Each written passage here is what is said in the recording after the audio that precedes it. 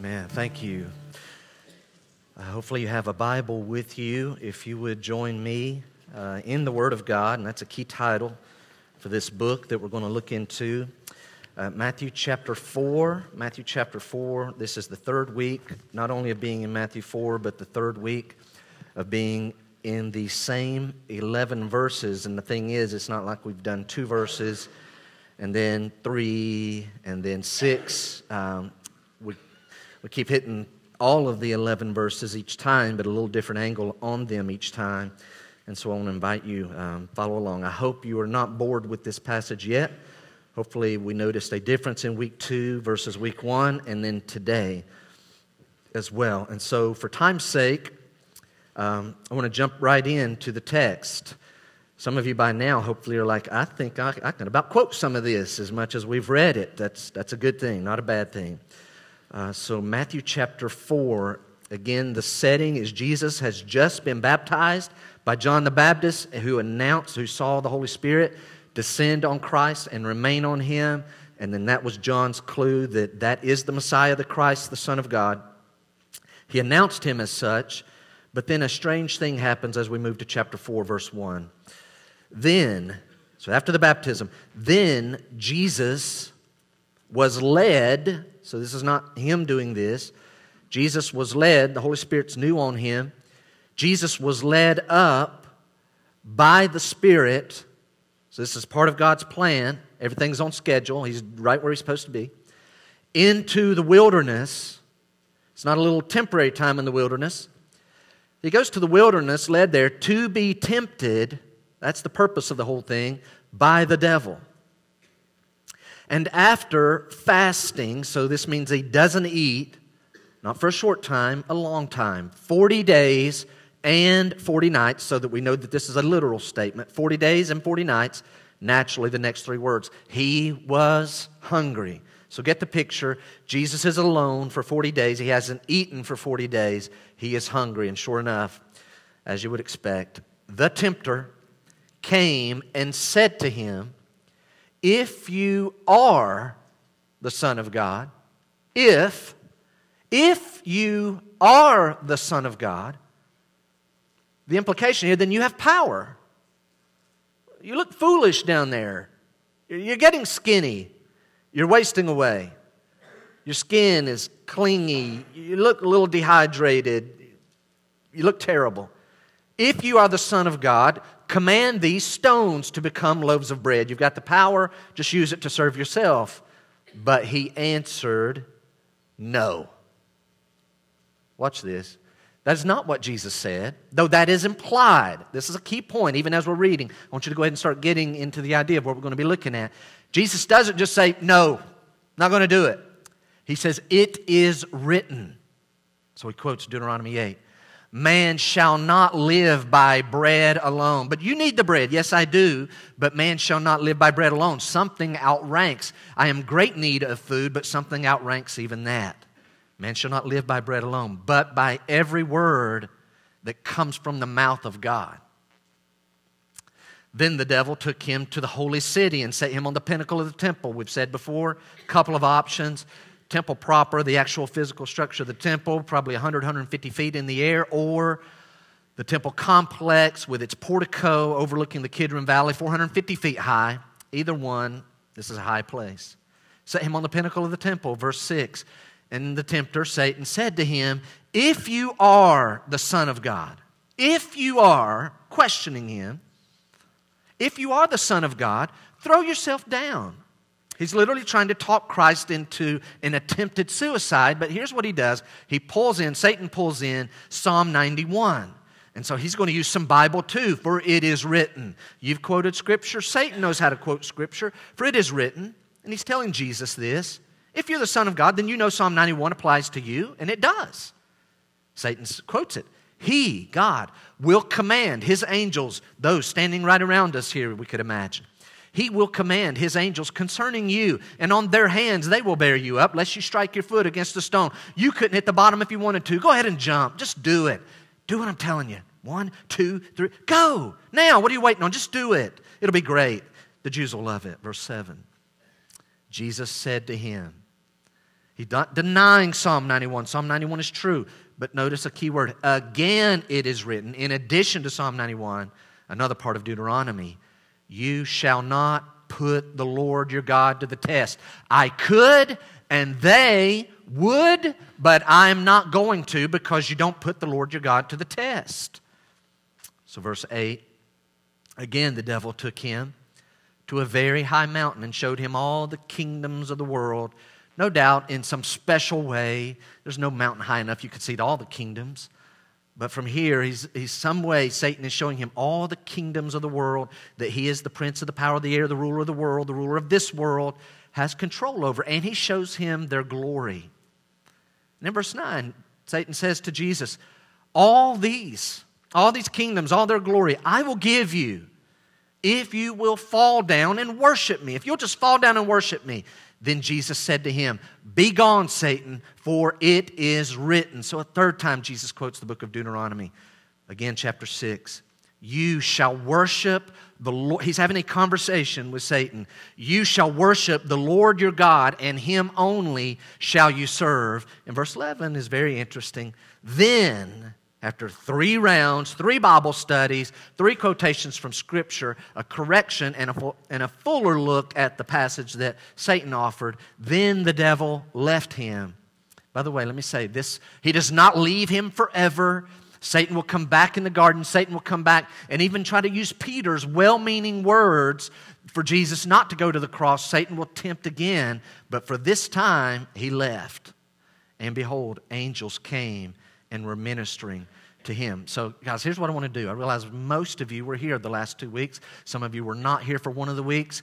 But either way, I want us to take, and it'll take just a few minutes, but I want us to quickly review what we've looked at because, as I said before, in my mind, I thought we were going to be having one message on verses 1 through 11 with 3 points, and then it ended up each week was one of those points. And so if you were here 2 weeks ago, this will sound familiar. If you weren't, you may want to go on graceviewchurch.com. I got a little plug in there, Brandon. graceviewchurch.com, and you would be able to pull up the messages for me the last week or the week before. Let's quickly review. Here's what we've looked at. First week, this wasn't the title of the message, but it was the theme. Sin is tempting. Sin is tempting.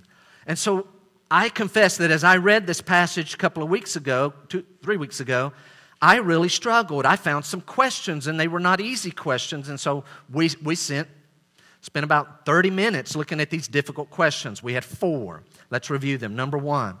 This one I struggled with. Lord, what's the whole purpose of this? Why is Jesus being led out in the wilderness? 40 days is a long time. Your son's only on earth for 33 years. He's Lord, he's just hidden away for 30 of those years. And now he's finally brought out in the public eye. He's announced to be the Son of God. He's only going to minister for 2.5, 3 years. 40 days is a long time. This is such a waste of time. Why? Do a quick little temptation. There he passed. Move on. Think of all the people he could have healed. All the teaching he could have done in addition to what he did. Why? We offered 5 reasons. Number 1, to prove Jesus' humanity.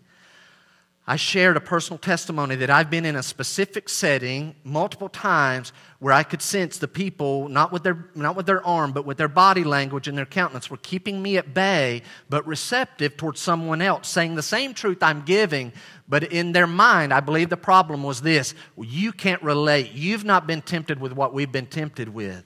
You've not experienced our struggle with a specific sin, so we're not receiving from you. So it was important that Jesus' humanity was revealed. Yes, he was tempted. Secondly, why was this so important? Why did this happen?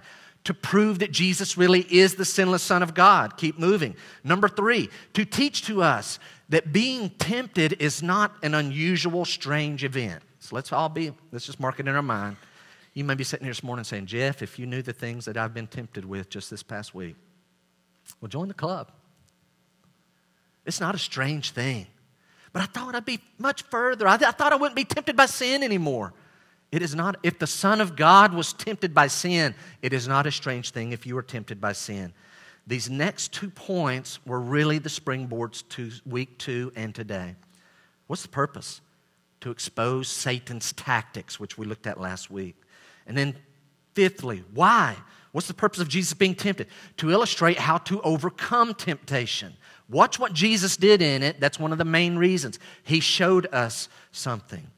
A second question. We delved into this. It wasn't that long, but this was more of a simple one. Is being tempted to sin, isn't that the same thing? When I am drawn and attracted towards something that is sinful and evil, it's attractive to me. Haven't I already sinned? No, you haven't. Obviously, when you do the act, you have sinned. But just being attracted, that initial attraction is not sin. But you don't even have to get to the act. It becomes sin when you let your mind start dwelling on it, letting it sink into your being, into your heart, into your will. And once it does that, you're going to carry out the act. But the initial attraction, if you do like Christ and turn from it, you have not yet committed sin. A third one, this one really bothered me because we took a little field trip over to James chapter 1. James chapter 1, James says that God cannot be tempted with sin. So Jesus is God, that's a contradiction. God can't be tempted with sin. Jesus is God, He's tempted here in the wilderness. Second thing James says is God does not tempt any man. But yet verse number 1 is very clear that God is the one who is allowing all of this and even sent Christ out into the wilderness to be tempted. There's contradiction. James 1 contradicts and goes against what we see exemplified in Matthew 4. Well, that was a little bit of a dilemma. I offered 3 suggestions. Number 1, how can the Bible say God cannot be tempted with sin, but Jesus was? Remember this, God cannot be tempted. God has never been tempted. Sin is not tempting to God, it's repulsive. But the man, Jesus Christ, who has human appetites, can be tempted to sin. Well, how can it say that God does not tempt anyone, and yet we're reading this in Matthew 4, and sometimes I feel like God has, orchestrated things, and He's the one who's tempting me. No, you are being drawn away of your own lust, enticed by your individual brand of temptation. But we also noted a couple of things. This is key. For God to allow temptation is not the same as God tempting and trying to trap. And that led us to the third thought that we had under that. This was important. So Strong's Concordance gave us a definition for the same word tempting, tempt, that's in Matthew 4 as it is in James chapter 1. Same word, but it has 4 options of meaning. Watch. It can mean to test, to tempt, to try to trap, or to examine.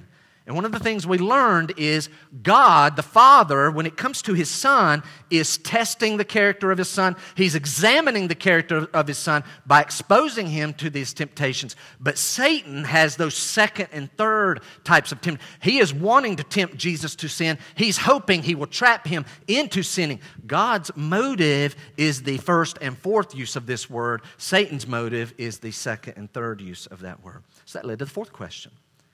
So was it possible Jesus could have sinned? And in here, we're going to have difference of opinion. I'm not guaranteeing mine was right. Some people say, yes, Jesus could have sinned. He's a human being. Of course He could have sinned. Others say, like myself, He couldn't have sinned because He is God. He's God and man, not even 2 hands. He's one, God and man. And His divine nature, His God nature, is so much more opposed and offended by sin, it really is, than His human nature could ever be tempted by it. So I believe that He could not have sinned. And also in addition to that, it was foreordained before the foundation of the world that Jesus would be the sinless sacrifice for sin. And so He couldn't have. And I know that gets really tangled. That was 4 questions. Second thing we looked at a couple of weeks ago, the varied forms of temptation. And we saw this here, and we compared it with Genesis chapters 2, 3, and what we noted is 1 John chapter 2. John says, all that is in the world, the desires of the flesh, the desires of the eye, and the pride of life. Watch, this is key. This is not just any desire of the flesh, it's the sinful lusts of the flesh. It's the sinful lust of the eye. It's not a pride that you're like, you know what, I care about my reputation. I'm not living for what everybody thinks, but I do care. I don't want to drag down the name of Christ. A good name is rather to be chosen than great riches. Yes, I care about my reputation. That's not a bad form of pride, but it can turn, if you're not careful, into a sinful form of pride.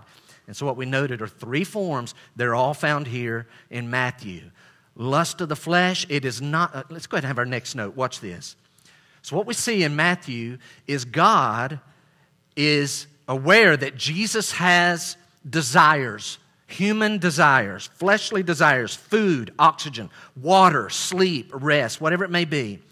When God calls us to limit satisfying those desires, or when God says to wait, you can maybe it's this. Go ahead and do whatever you want in that. Have all of it you want, and it won't be sin sometimes. A lot of times it's satisfy that desire, but in a limited way. Or sometimes it's wait to satisfy that desire. And then sometimes we have desires that God says, you're never going to have that desire met in this life. And when it comes up, I want it to drive you to me. But when those happen, and that's what happens here in Matthew, when our human desires are limited or told to wait or said, not going to happen, it's not God's will for you, be careful, because in that moment, they become gateways to sinful temptation. And Satan wants to play on that. So first week, sin is tempting. Second week, we saw that Satan is real. He's very real. 2 points again we noted. The reality of Satan. Some people say, you Christians, you've lost your minds, particularly your preacher up there. He talks to a being he's never seen, about creatures he's never seen. Bless his heart. And you guys actually go out there and listen to him. Note this. If you deny the existence of Satan, who's mentioned in many books of the Bible, then you're denying a prominent reality of Scripture. Now, watch. I know you have it on the screen, and that's by design. I want you to hear it and see it reviewing. If you will be used by God, not only is Satan real, but the demonic hordes that work under him, they are real. If you will be used by God, being effectively used by God, then count on it. I think they're very limited. They don't have unlimited resources. The more you do for God, the more they're going to oppose you, but we can take comfort. They know that the Holy Spirit is inside of us, and the great power in any room, any car, any setting, any wilderness, wherever you're at, backyard, your house, here, wherever, the great power in that place is always the Holy Spirit. It doesn't matter. What if there's 100 of them attacking me? They know that the Holy Spirit in you is the most powerful force. He has authority. All right. Then we looked last week at the tactics of Satan. We saw them right in the text. We noted about 3 of them in the first note. Satan attacks after a great victory. Be careful. He attacks when we're weak, and he attacks when we're alone. After a great victory, be careful. When you're weak, he's not going to feel sorry for you. He's going to pounce on you. And when you're alone especially, he's really going to target you. 3 more. We noted that Satan tries to pervert God's truths, twist them. He does that with Psalm 91. We also noted that he tries to encourage shortcuts. Jesus, why are you hungry? You have the power, use it for yourself. Here, just jump off of this. They'll love it. It'll be a grand entrance. Here, you're going to have these kingdoms anyway. Just bow down and worship me. Take a little shortcut. Don't wait on God's plan. But Jesus will have none of it. And then the 4th thing that we said transitions us into this week is Satan tries to attack our identity. And I left you with this thought. Please hear it. If Satan has the audacity to test, try to deny, and attack the identity of the very eternal Son of God, how much more will he do that with you and I? You better believe he will. And you'd better know your identity in Christ. And so that led us to today. So yes, sin is tempting. Satan is real.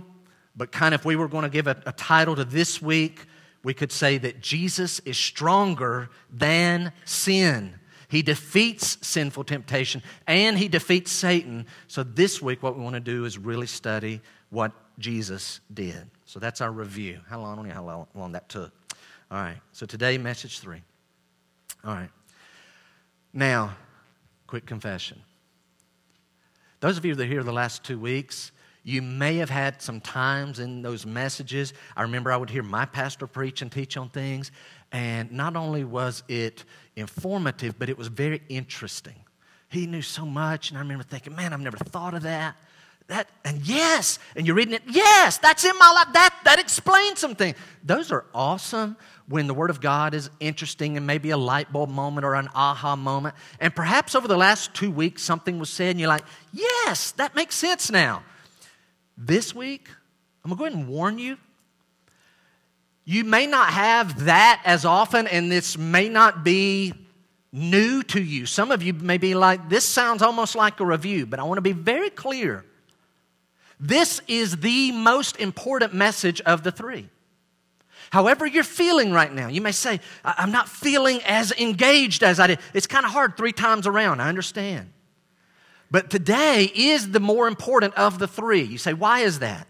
Because remember, one of the purposes of Jesus going through the temptation was for Him to show us, to illustrate for us how to defeat sin, how to defeat an attack from Satan. The way I would word it is this: what Jesus does is always way more important than what Satan does. But what Satan's doing is interesting. But what Jesus does is the key. Be aware of Satan, but really focus, emulate, follow the example where Christ, what He does is way more important than what they do. Very key. Why? Watch. Sins, forms, varied forms of coming to me, lust of the flesh, lust of the eye, pride of life. It's going to be one of those avenues. They may vary. Our response to them does not change. We looked at 5 or 6 ways that Satan attacks. He may vary his attack in the angle or the timing from which he comes. That can be varied. Our response to each one of those ways of attack is the exact same. It's the key. Do what Christ did. And I want to give you a little help here. Put this in your head. When sin tempts and when Satan attacks, the solution is not merely try harder. That's not the solution. What should I do? I think I'm really being attacked. Boy, I've got some sin in my life. It is really coming after. Here's what you do. You just try harder. Oh, okay. There was one skit that I saw one time. Hey, with this and this and this keeps happening, what should I do? Yeah, stop it. Just stop it. Oh, okay. That may work once or twice, and I do realize 2 Peter says to add to our faith, bend all our energy, make maximum effort, so it's not as though we sit back and do nothing. What I'm trying to tell you is don't waste your energy on merely trying to say no. Do something in addition to that, something very specific, and I want to look at 2 things. So we've kind of had 3 main thoughts of this passage. Each main thought has had 2 sub-thoughts under it. And so I want us to look this morning at 2 things that Jesus did. Number 1, Jesus, this is key. I want you to start setting it in right now. So Jesus is being attacked. His very identity is being attacked.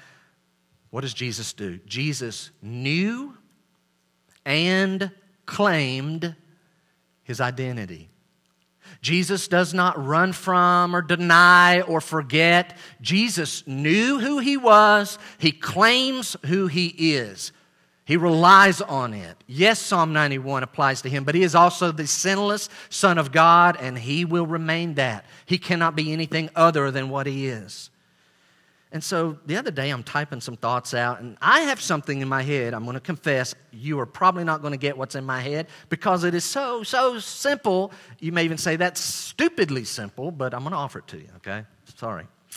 I believe that at least 2 things, and probably you may add another, but I think these are the 2 dominant things that determine a person's true identity. I'm telling you, Christ knows His identity, claims it, relies on it. What I'm trying to tell us this morning, Jeff included, we need to know our true identity. Christ knew His. It is very important. So I want to say that 2 things determine your true identity. Number 1, here's the part probably won't connect. So what are the 2 things? Number 1, facts. Facts. You are what you are. So yeah, you're right, Jeff. That is pretty much a dud. That fell flat. I don't see anything special in that. Listen to me, Christian. I'm talking to Christians. If you have not yet put your full faith and trust in Christ alone to save you, then this does not apply to you, but I'm talking to Christians. You are what you are. You say, what if I don't know what I am? It doesn't change what you are. You say, what if I learn it, but I forget it? You still are what you are. You say, what if in the moment I don't feel it? Yeah, that happens to me all the time. But I don't feel it. I love when I feel it. But whether you feel it or whether you're remembering it, whether you're claiming it, you are what you are. What do you mean? I am the son of Charles and Louise Bartlett of Weaverville, North Carolina. I am the father of Erica and Jonathan Bartlett of Anderson, South Carolina. I was there. I was there when Erica was given birth to, and she stayed with us all the first night. I was there when she cut herself with her fingernails and left herself a little scar. And that one went home with us, and that one grew up, and that one still had the little scar there. I don't even know if that's gotten better, I think. I think it has as it's older, but it's still a little bit there. Is it? I don't know. A little bit there. First day in this world. Long fingernails, whack. Oh. I cannot stop. Now, I realize, and I hope this is none of you, things happen in families where their identity can get strained, or particularly their acceptance of an identity. You are no longer my son. You are not my daughter. I disown you. Oh, yeah, well, you're not my mom. You're not my father. That can happen. Praise the Lord. It's never happened in our family. But the bottom line, if Charles and Louise, they've never done it, hope I don't do anything to make them do that, but if they were ever to say, you're no longer our son. Actually, I am. You may not want it to be, but you can't change the facts. Jesus, and this is what irritates me with Satan. How dare you? He is the Son of God. How dare you question? He is. 2 plus 2 is 4. It is still 4. He is the Son of God. You are what you are. And then the second thought is a little more to the text and the point. 2 facts determine a person's true identity. Facts, you are what you are. And then number 2, what God says. You are, Christian, hear this morning, you are who God says you are. You're not going to get it this morning. I need to be reminded of it all the time. I'm going to invite you, take this home. Chew on this. If you're going through a struggle, if you're not, chew on it anyway so that you're prepared when you do go through a struggle. You are who God says you are. You say, what if I don't know who God says I am? Then you need to be learning who God says you are. You need to be learning it. Would you notice 3 passages? And the whole point of this, honestly, we could put 30. But we don't have time for 30. I want you to look. They'll be on the screen if you want to follow along. Psalm 119, verse 160. Psalm 119, longest chapter, if you want to call Psalms chapters, longest chapter in the Bible, verse 120. Look at the text. This is talking about God's word. The sum of your word is truth. So the psalmist is writing, talking about God's speech, God's word, the sum, the whole of it. In other words, all of it. Psalm 119, 1c. This is important for what we're talking about today. The sum of your word is truth. In other words, God, if I can find you saying something that rightly divided, properly interpreted and applied, that affects me, then I can take it to the bank. Why? The sum of your word is truth, and every one of your righteous rules endures forever. Titus chapter 1, verse number 2. And I'll go ahead and tell you that this verse is one of the key verses that has changed my life when I was 12 years old. I used to doubt my salvation. I got saved when I was 9, and I'd question my salvation from the time I was 9 till the time I was 12. I'd hear messages on going to hell, and it would rock my world, and I would pray the prayer again. Stop it. Stop it. Verse number 2. Reading my Bible, I think in a devotional setting. Little 12-year-old kid, this struck me. In hope of eternal life. That's what I want. Which God, who never lies, promised before the ages began. Read it again. In hope of eternal life, which God, who never lies, promised before the ages began. So here's what it's saying. God promised eternal life before the ages began, and God never lies. That's very important. God never lies. The sum of His word is truth. God never lies. Now, I want you to go here. Get your Bible. Go with me back to Isaiah chapter 55. Isaiah 55. Because we're going to read about 3 or 4 verses here. You may even want to put a little marker. Isaiah 55. Verse number 8. Wish we had time to back up verse 6 and 7, but we don't. Isaiah 55, verse 8. God is using His word to inform us of some things about Him. So right now, every Christian, just in your heart, while you're flipping, right, real quick, talk to the Holy Spirit and say, Holy Spirit, would you teach me some of this, what's in this text and this point, how Jesus knew and claimed his identity and how I need to know and claim my identity. Verse number 8. Here's what God says about humans. For my thoughts are not your thoughts.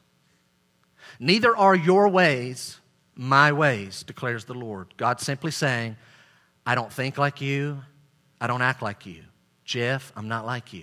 Yes, Jeff, you were made in my image, so you're like me in some ways, but on the whole, I don't think like you, and I don't act like you. Lord, you're a little different. Verse 9. For as the heavens are higher than the earth, in this analogy, I'm the earth. His thoughts are the heaven. For as the heavens are higher than the earth, so are my ways higher than your ways, and my thoughts than your thoughts. So no, Jeff, it's not a little gap, it's an enormous gap. So Lord, exactly how are your ways and your thoughts different? And God's going to give us an example. Here's what he's saying. Let's start with my words. My words are different than yours. How? Verse 10. For as the rain and the snow come down. Yes, they have come down in Anderson, South Carolina in 2018, 2019. For as the rain and the snow come down from heaven and do not return there, you say, well, technically they do. They evaporate back. Hold on. As the rain and the snow come down from heaven and do not return there, but water the earth, they're on an assignment first. They water the earth, making it bring forth and sprout, giving seed to the sower and bread to the eater. Here's what he's saying. The rain does that. Yes, it'll eventually be evaporated back, but it's on a mission. It's washing things down. It's hydrating things. It's producing seed. It's producing wheat and bread and barley and all of those things that the animal, all of it, the whole thing. We can't live without water. The rain does its job. Verse 11, so shall my word be that goes out from my mouth. It shall not return to me empty. I got to tell you guys, as a preacher, I take comfort in that. Every teacher, if you're a teacher of a Sunday school, Bible study, a little small group, whatever it may be, you need to take comfort in this because you may say, boy, there's some days I think I did a better job than other days. Here's something we really take encouragement from. God says, so shall my word be that goes out from my mouth. It shall not return to me empty. Now, by the way, if you have a message or a lesson that is void of Bible teaching, well, then you wasted the people's time. But it shall accomplish that which I purpose and shall succeed in the thing for which I sent it. Just as the rain accomplishes what it was sent to do, my word, look at verse 11 at the end, it shall accomplish that which I purpose and it shall succeed in the thing for which I sent it. It will do the job. It will do it. J.I. Packer writes the following. I think you have it in your notes if you want to fill this in. Packer says of God's word, again, the sum of it is truth. Titus 1 verse 2, God never lies. Isaiah 55, 8 through 11, God says, my word, it's going to accomplish. It will accomplish, it will succeed. Packer writes, quote, God's word is his executive instrument in all human affairs. So I read that and I think, what in the world does Packer mean? What he means, guys, is God does not use hands. He does not use biceps, triceps, deltoids. He doesn't use any of those things. You say, then how does God do the things that he does? He created the whole universe. Surely he took some of this and no. Again, continue with Packer's quote. God's word, he doesn't use hands. God's word is his executive instrument in all human affairs. Of him, as of no one else, it is true that what he says goes. So I'll repeat something I said earlier. Because that human quote, it's not on a level of the Word of God, but because it is derived from truth of the Word of God, he's onto something. God, if I can find you saying something that does apply to me, then Packer's correct. Of him, as of no one else, I'm not like you, my ways are higher than yours. It is true. What he says goes. It is in truth the Word of God that rules the world. I'm like, what? The Word of God rules the world, and it is the Word of God that fixes our fortunes. Can I propose it this way? Whether it be prophets in the Old Testament or apostles in the New Testament, when they are speaking or writing the prophecies of God, watch this, when they are speaking God's prophecies, they're messengers carrying God's actual words. When they're in that role, not everything they ever say, but when they're in that role of being inspired, speaking forth God's word, the prophets were the most powerful people on the planet. Because whatever they write or speak about a nation, mark it down, that's going to happen. But it hadn't happened yet. It's taken a long time. It's going to happen. What they say about an individual, it's going to happen. So my point in those three texts that we just looked at is this. Guys, ladies, trust what God says. And along with that, I would say, no. Hear me. Trust what God says. It's going to happen. Know what God says. So this week, I was thinking, as I do each week, try to evaluate things. Can I just acknowledge something that many of you have probably thought? Deanna is like me in this. I get it. We come off probably a little gung-ho with how much we emphasize Bible teaching, right? If you go to one of her Bible studies, you're not going to be there 30 minutes. And if you come hear one of my sermons, you're, if ever, but very rarely going to be there 30, 40 minutes. Can I tell you what I'm aware of and what I feel? Some pressure each week. I believe, I'm pretty confident because you guys are such great people. Because you are so awesome. And because of things like our worship team and good music and just a good atmosphere, a good feel, I do believe that there are people who would come here that don't, but they would come. I don't have anybody in mind. Maybe you're saying, oh, I know someone.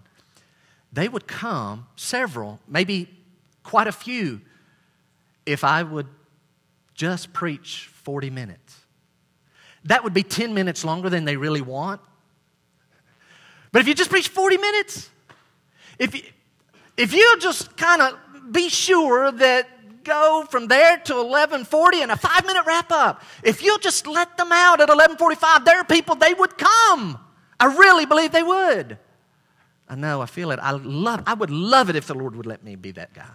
And I hope He does, for your sake and mine and all of that.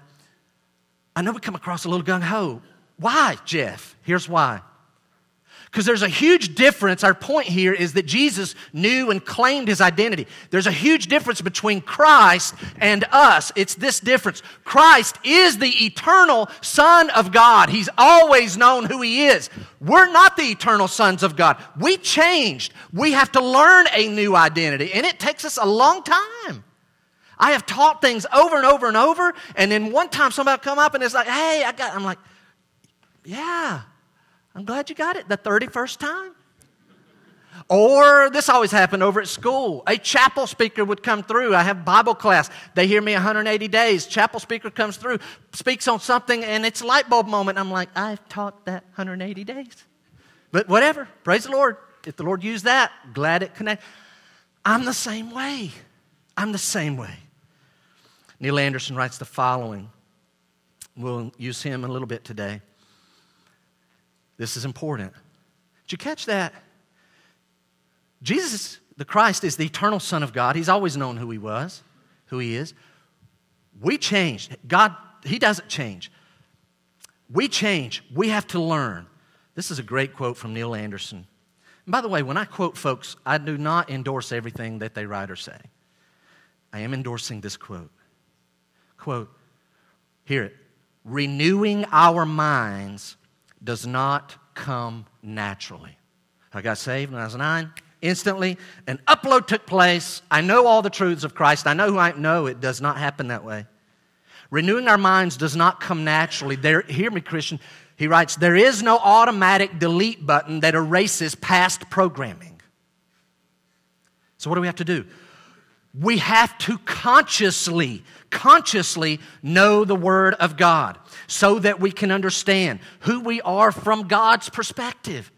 Nobody in here, I became a Christian and I just naturally knew my identity in Christ and it's forever settled. No, you have to consciously, he's exactly right. We have to consciously spend time learning and knowing the truths of the Word of God. I brought up here with me today. This is my copy, so if I do forget and leave it, it's got lots of highlights. Please make sure it gets back to me. So here's a book by Neil Anderson called Who I Am in Christ. By the way, I can't 100% endorse everything in here, but probably a good 90, high 90-some percent of it. And there's some things I'd be like, why didn't he say more or develop that further? I'm part of a men's group.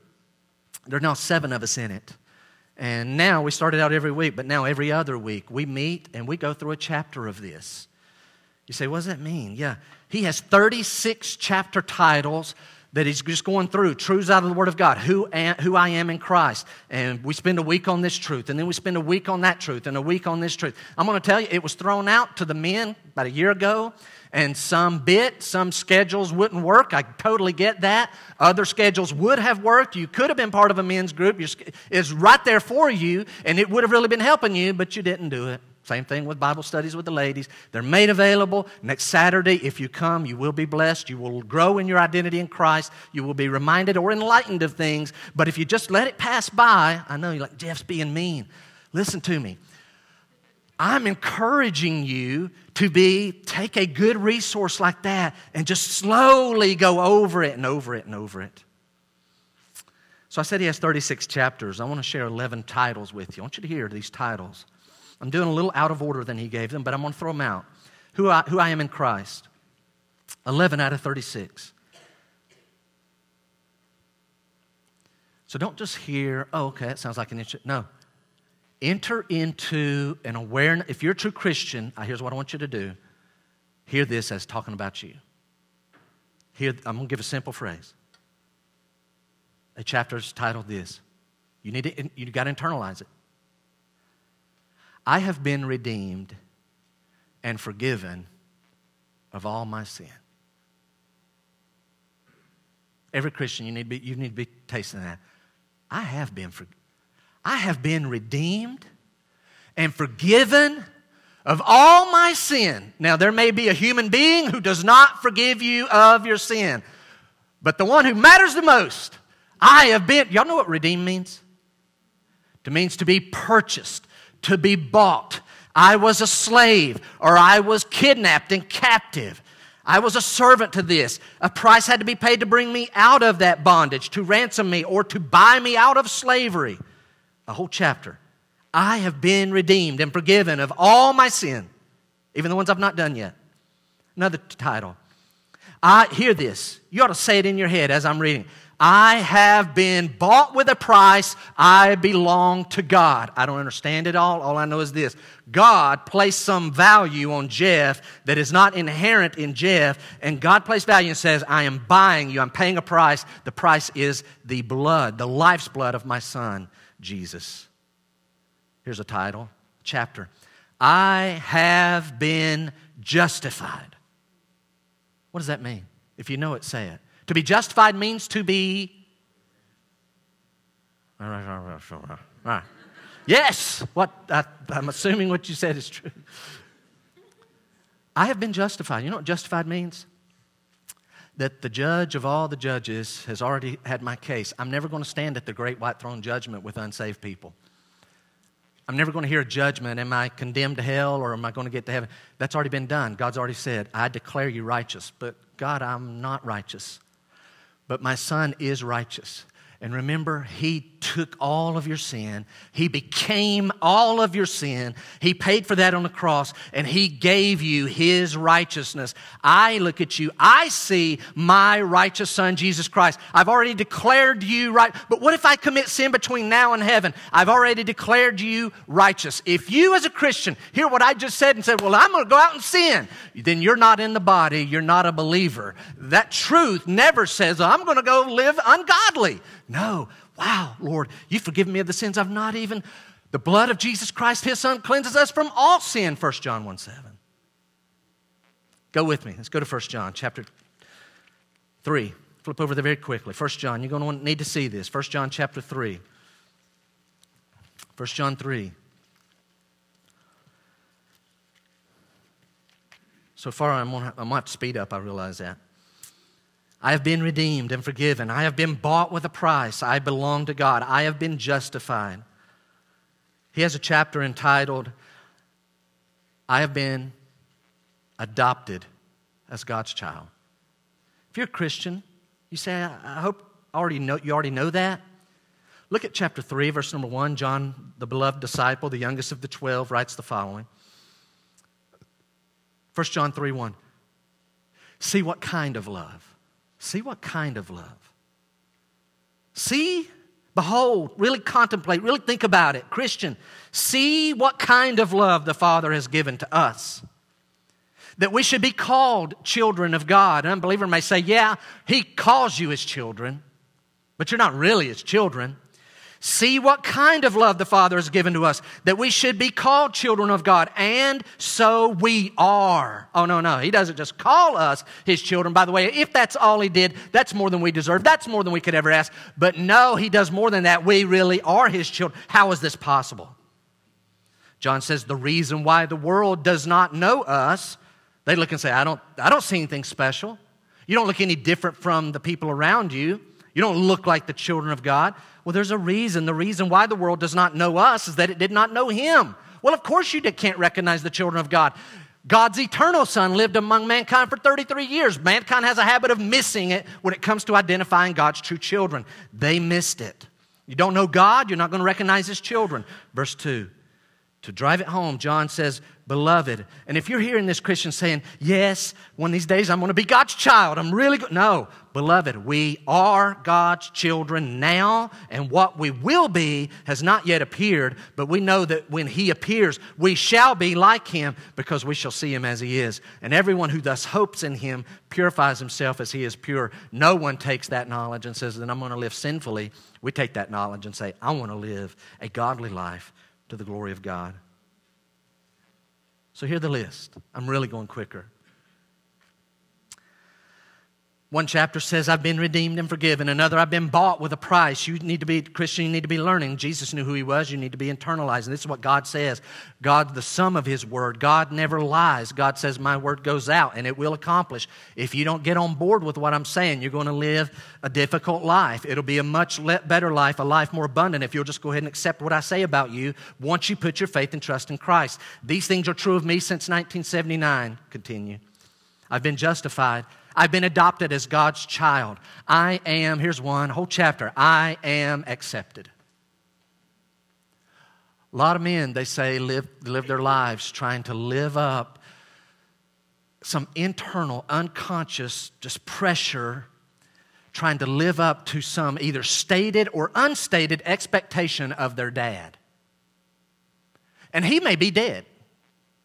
They'll never know, but they're going to go through life driven. Man, what drives you? I don't even know. But subconsciously, they're driven, trying to be accepted by dad. Will my dad approve of me? And a lot of you women, it's the same thing with you and your mom.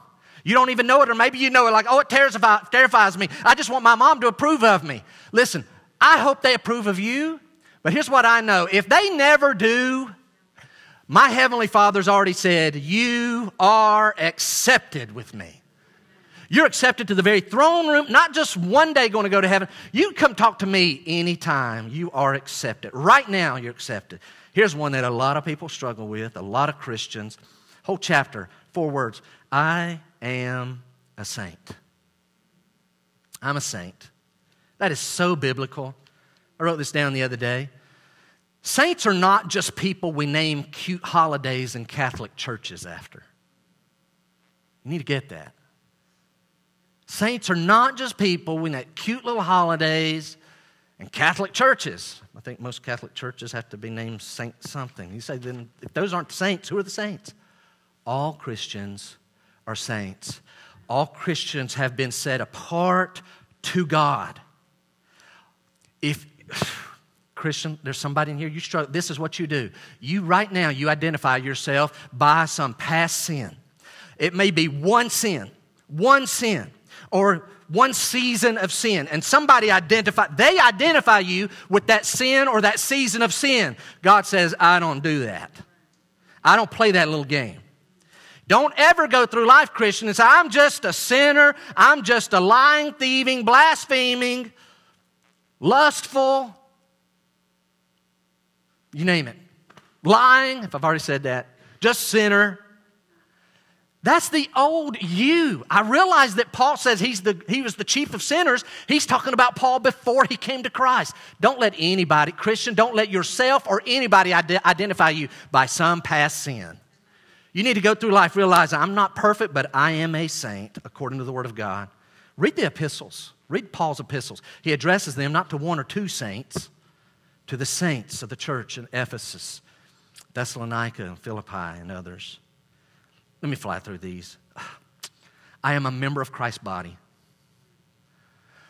I really get bogged down here because this clock keeps moving back there. Man, somebody moved it ahead. Bless your hearts, there's some folks, you may be a guest here this morning, first time, but if you're a Christian, you're at home. There may be someone, you've been coming here for a year, 3 years, and in your heart, when you walk in, you still feel like a guest. Like you don't belong. Stop it. You want to, are you a Christian? You're like, oh, I'm absolutely a Christian. All right, you're in the body. You belong. Believe it. I am complete. I'm a citizen of heaven. You say, I'm a citizen of the United States. That is so temporary. You need to right now. I am a citizen of heaven. That makes me on assignment. I'm an ambassador doing work for that kingdom. I need to get busy. I am God's temple. I am God's temple. He lives inside of you right now. Here's one we don't even understand at all. I am seated with Christ in the heavenlies, not later, right now. That means I'm very close to the throne of God because Christ is at the right hand of God. And I can pray right there from that. Just right me, I'm in Christ. He's in the heavenlies, even though I'm right here at 120 Centerville Road. Hey guys, here's the key. These aren't arrogant statements. These aren't based on how you feel. I don't feel like it. That doesn't matter. This is what you are. It's what you are. These are real statements that apply to all Christians. If there's a Christian here this morning and your mentality of God goes something like this, he's angry with furrowed brow at me, or he's up there just shaking his head and just so disappointed, you need to get a new view. Back to Matthew. What do we learn? Number 2, not only did Jesus know and claim his identity, but Jesus knew and claimed specific promises of God. Jesus knew and claimed specific promises. Every word of that is key. So as I read chapter 4, it occurs to me, Jesus, because he's God, at any moment, do y'all understand this? At any moment, he could have annihilated Satan. Satan's tempting him and attacking him. At any moment, Jesus could, seriously guys, as he's beaten down, hadn't eaten in 40 days, he could have just said, you know what? I'm kind of tired of you. I mean, not move anything, just a word.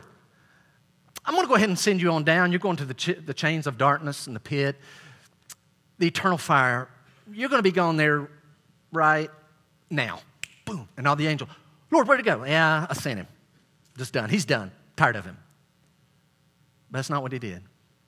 Or he could have just said to the Satan, do you realize I am holding you together and all I have to do to get rid of you is just stop holding you together? I just have to let go. I don't have to huff and puff and even speak. I just have to relax. You're only here by my good graces. But that's not what, Jesus never pulls the God card. Graceful, you got to hear me this morning. I think one of the reasons he doesn't pull the God card and just blast him is because that wouldn't help us in our struggle. Because we can't pull the God card. We're not God. So what does Jesus do? He uses a whole other method that we can replicate. He does something that we can copy. And we can have the same equal power if you want to write it down. The power to withstand temptation comes from relying on God's Spirit. That's what Christ does. He always lives life in the Spirit, even in the wilderness. He relies on the Holy Spirit of God to properly apply God's promises to the situation. Jesus doesn't just say no in verse number 4. He doesn't say just no in verse number 7. He doesn't say no in verse number 10. He applies a passage of Scripture. Now, skip ahead if you would. Go over, hold your place there. Go over to Ephesians chapter 6. Need to flip over there for a moment. Ephesians chapter 6. Kind of a familiar passage. Touch on it. Ephesians chapter 6. And this is important. So important. Ephesians chapter 6, verse 10. I'm going to fly through verse 10 to 16 so we can get to 17 and 18. Here we go. Very theological book, very theological. Finished with some practical stuff, and now he's winding it down. Church at Ephesus. You could almost say, hey, Graceview, verse 10. Finally, Be strong in the Lord, not yourself, strong in the Lord and in the strength of His might.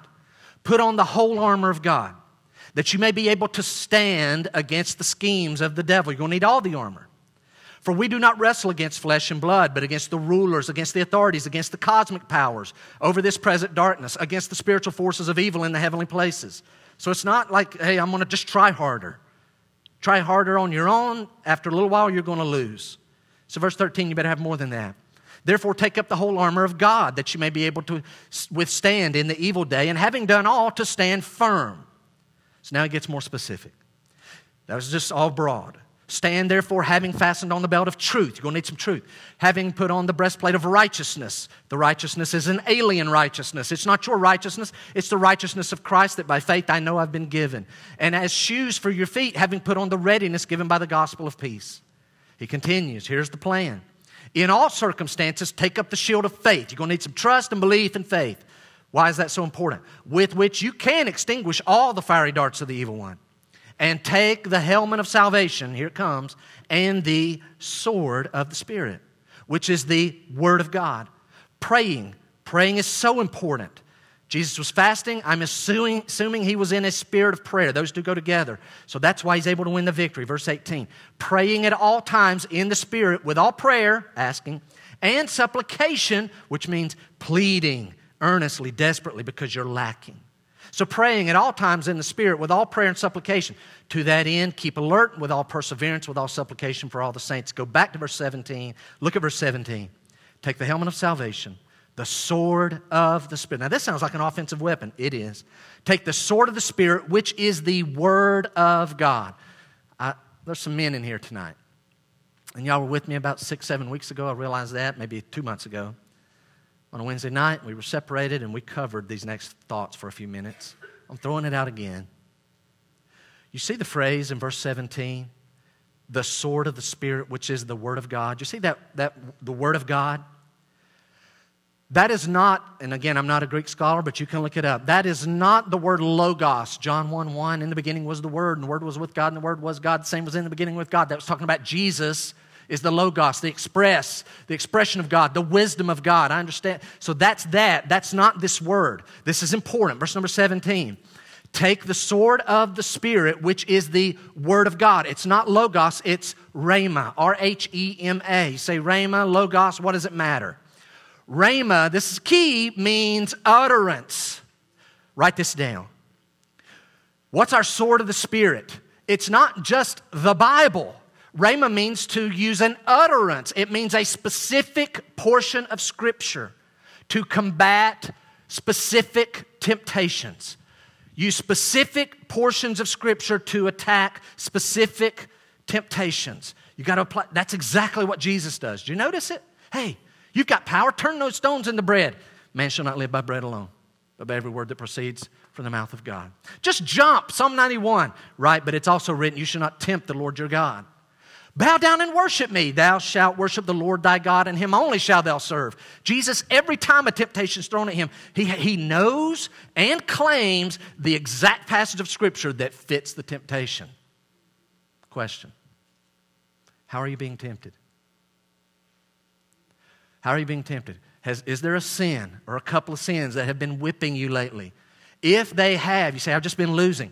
You don't need to go, okay, wow, I'm really being tempting. I'm being tempted. I'm going to read my Bible. We've been in Matthew, so I'm going to read Matthew 1 in the book of the genealogy of Jesus Christ, the son of David, son of Abraham. Abraham was father of Isaac, Isaac the father.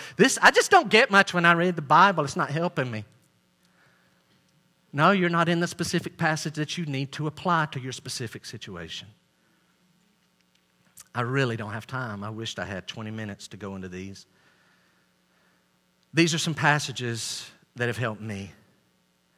When we have fear, look at the text. You'll see them on the screen. When we have fear, I have learned. These are ones I've used. 2 Timothy 1:7. Look at that. By the way, some of you get afraid. You get very timid.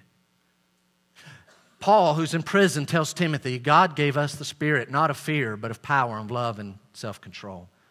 God gave us a spirit. This is a promise. Here's what God said. Hey, by the way, but I don't feel like it. Doesn't matter what you feel like. I'm just telling you. If you're afraid and timid, that's you. That's not me. I didn't give that to you. I've given you the spirit of power, love, and self-control. Isaiah chapter 26, verse 3. Look at it. Here's a promise. You keep him in perfect peace whose mind is stayed on you because he trusts in you. So trust in the Lord forever, for the Lord God is an everlasting rock. Verse 3 is a promise. I have lived there sometimes. You said, Jeff, like when? Verse 3, you keep him in perfect peace whose mind is stayed on you because he trusts in you. Do y'all know that you're sitting beside somebody that if we ask them to come up and if they just like right now, would you, excuse me, ma'am, would you, sir, would you just come up and read that Ephesians passage? You'd start like get shortness of breath and you'd like palms would be sweating and you'd be like, I can't even think. Some of you would be like, oh, I'll do that in a heartbeat, no big deal, okay? Yeah, we hate you, okay? All right. Most of you are sitting there going, ugh. Here's what you got to understand. That is me. That is me. So many times I had to live here. James chapter 1, verse number 5, when we need wisdom. James chapter 1, verse number 5, look at that text. If any of you lacks wisdom, let him ask God, who gives generously to all without reproach. It will be given him. Over a 1.5 year period, I prayed that prayer. I claimed that verse literally hundreds of times, praying over staff hires in the last 3.5 years, last 2.5 really. We got a new thing on the agenda. I don't know where God's going to lead in it. I'm already claiming James 1:5. What about when we're battling depression? Philippians. By the way, if that just caught your attention, you're like, boy, I'm really fighting some serious discouragement. I've been there. I feel for you. I feel for you. In 2003, I think I was either in it or very close to depression. I had been losing to jealousy for years. You say, you're depressed today? No. And I could get into it tomorrow. Today I'm not. I'll tell you where I live, though. I lived in Philippians 4. This just over and over. Rejoice in the Lord always. Again, I will say rejoice. Let your reasonableness be known to everyone. The Lord is at hand. Hey, that means a lot. Do not be anxious about anything, but in everything by prayer and supplication. With thanksgiving, let your requests be made known to God. So you got to have some thanksgiving. Don't be anxious. Make your requests. Okay? Verse 7. If you do those things, then the peace of God, which surpasses all understanding, it'll blow your mind. It did me in 2003 when this started happening. It'll guard your hearts and your minds in Christ Jesus. And one thing I really had to work on was Philippians 4:8, because I was getting this exactly backwards. Jeff, why do you think you were struggling with so much jealousy? And why were you struggling so much with depression and being so discouraged and downtrodden? I was flipping Philippians 4:8. It says, finally, brothers, whatever is true, whatever is honorable, whatever is just, whatever is pure, whatever is lovely, whatever is commendable, if there's any excellence, if there's anything worthy of praise, think about these things. Jeff was going through life thinking about fantasy and lies and sinful things and discouraging situations. If you're sitting here this morning and think, I'm just so discouraged, I think I'm depressed. Do you feed your mind discouraging thoughts all day long? Do you feed your mind sinful thoughts? Do you feed your mind just fantasy? It isn't even real. You're just dwelling in fantasy and lies. Stop it and start feeding it truth. Romans 6, what about when we're battling sin? I just want to be free from sin. There's a particular sin. Go to Romans 6 and 11. Romans 6, verse 6, 11, and 12, and I don't have time to even read those. Would you write this down?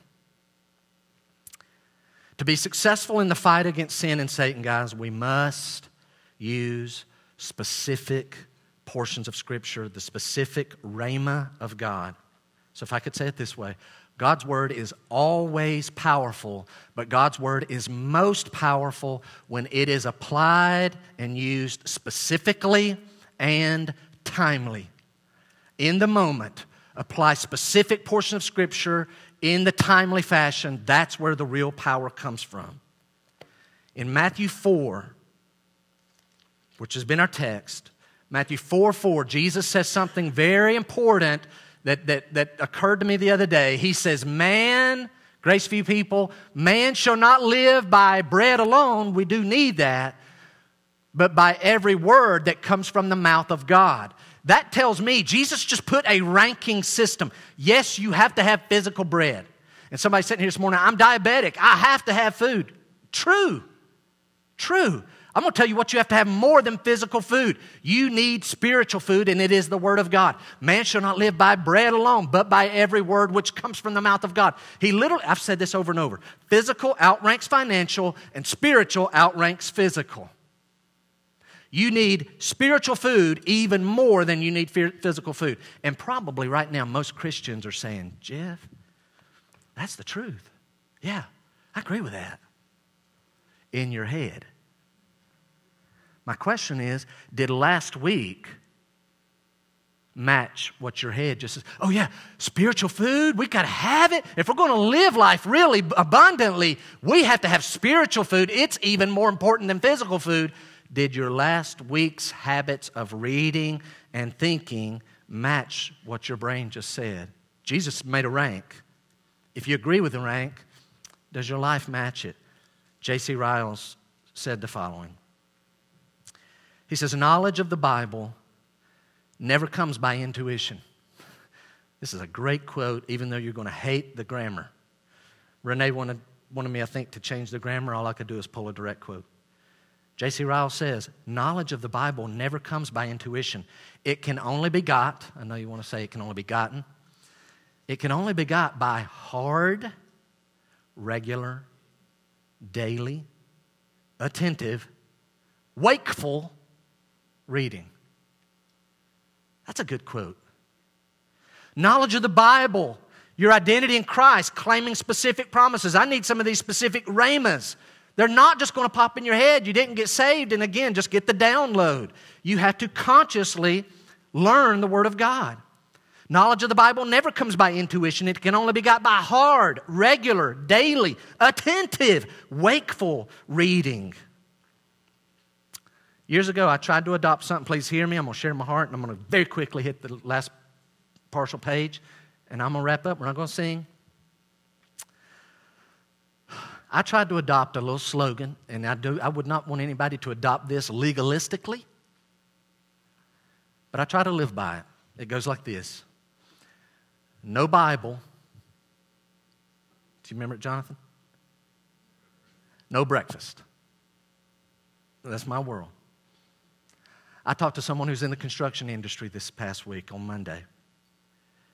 They got to get their crew going. They can't do that. But they acknowledged they can do the middle of the day. Or some of you are like, I am so not a morning person. If I try to read my Bible then, I'll get nothing. Okay. Part 2, no scripture, no sleep.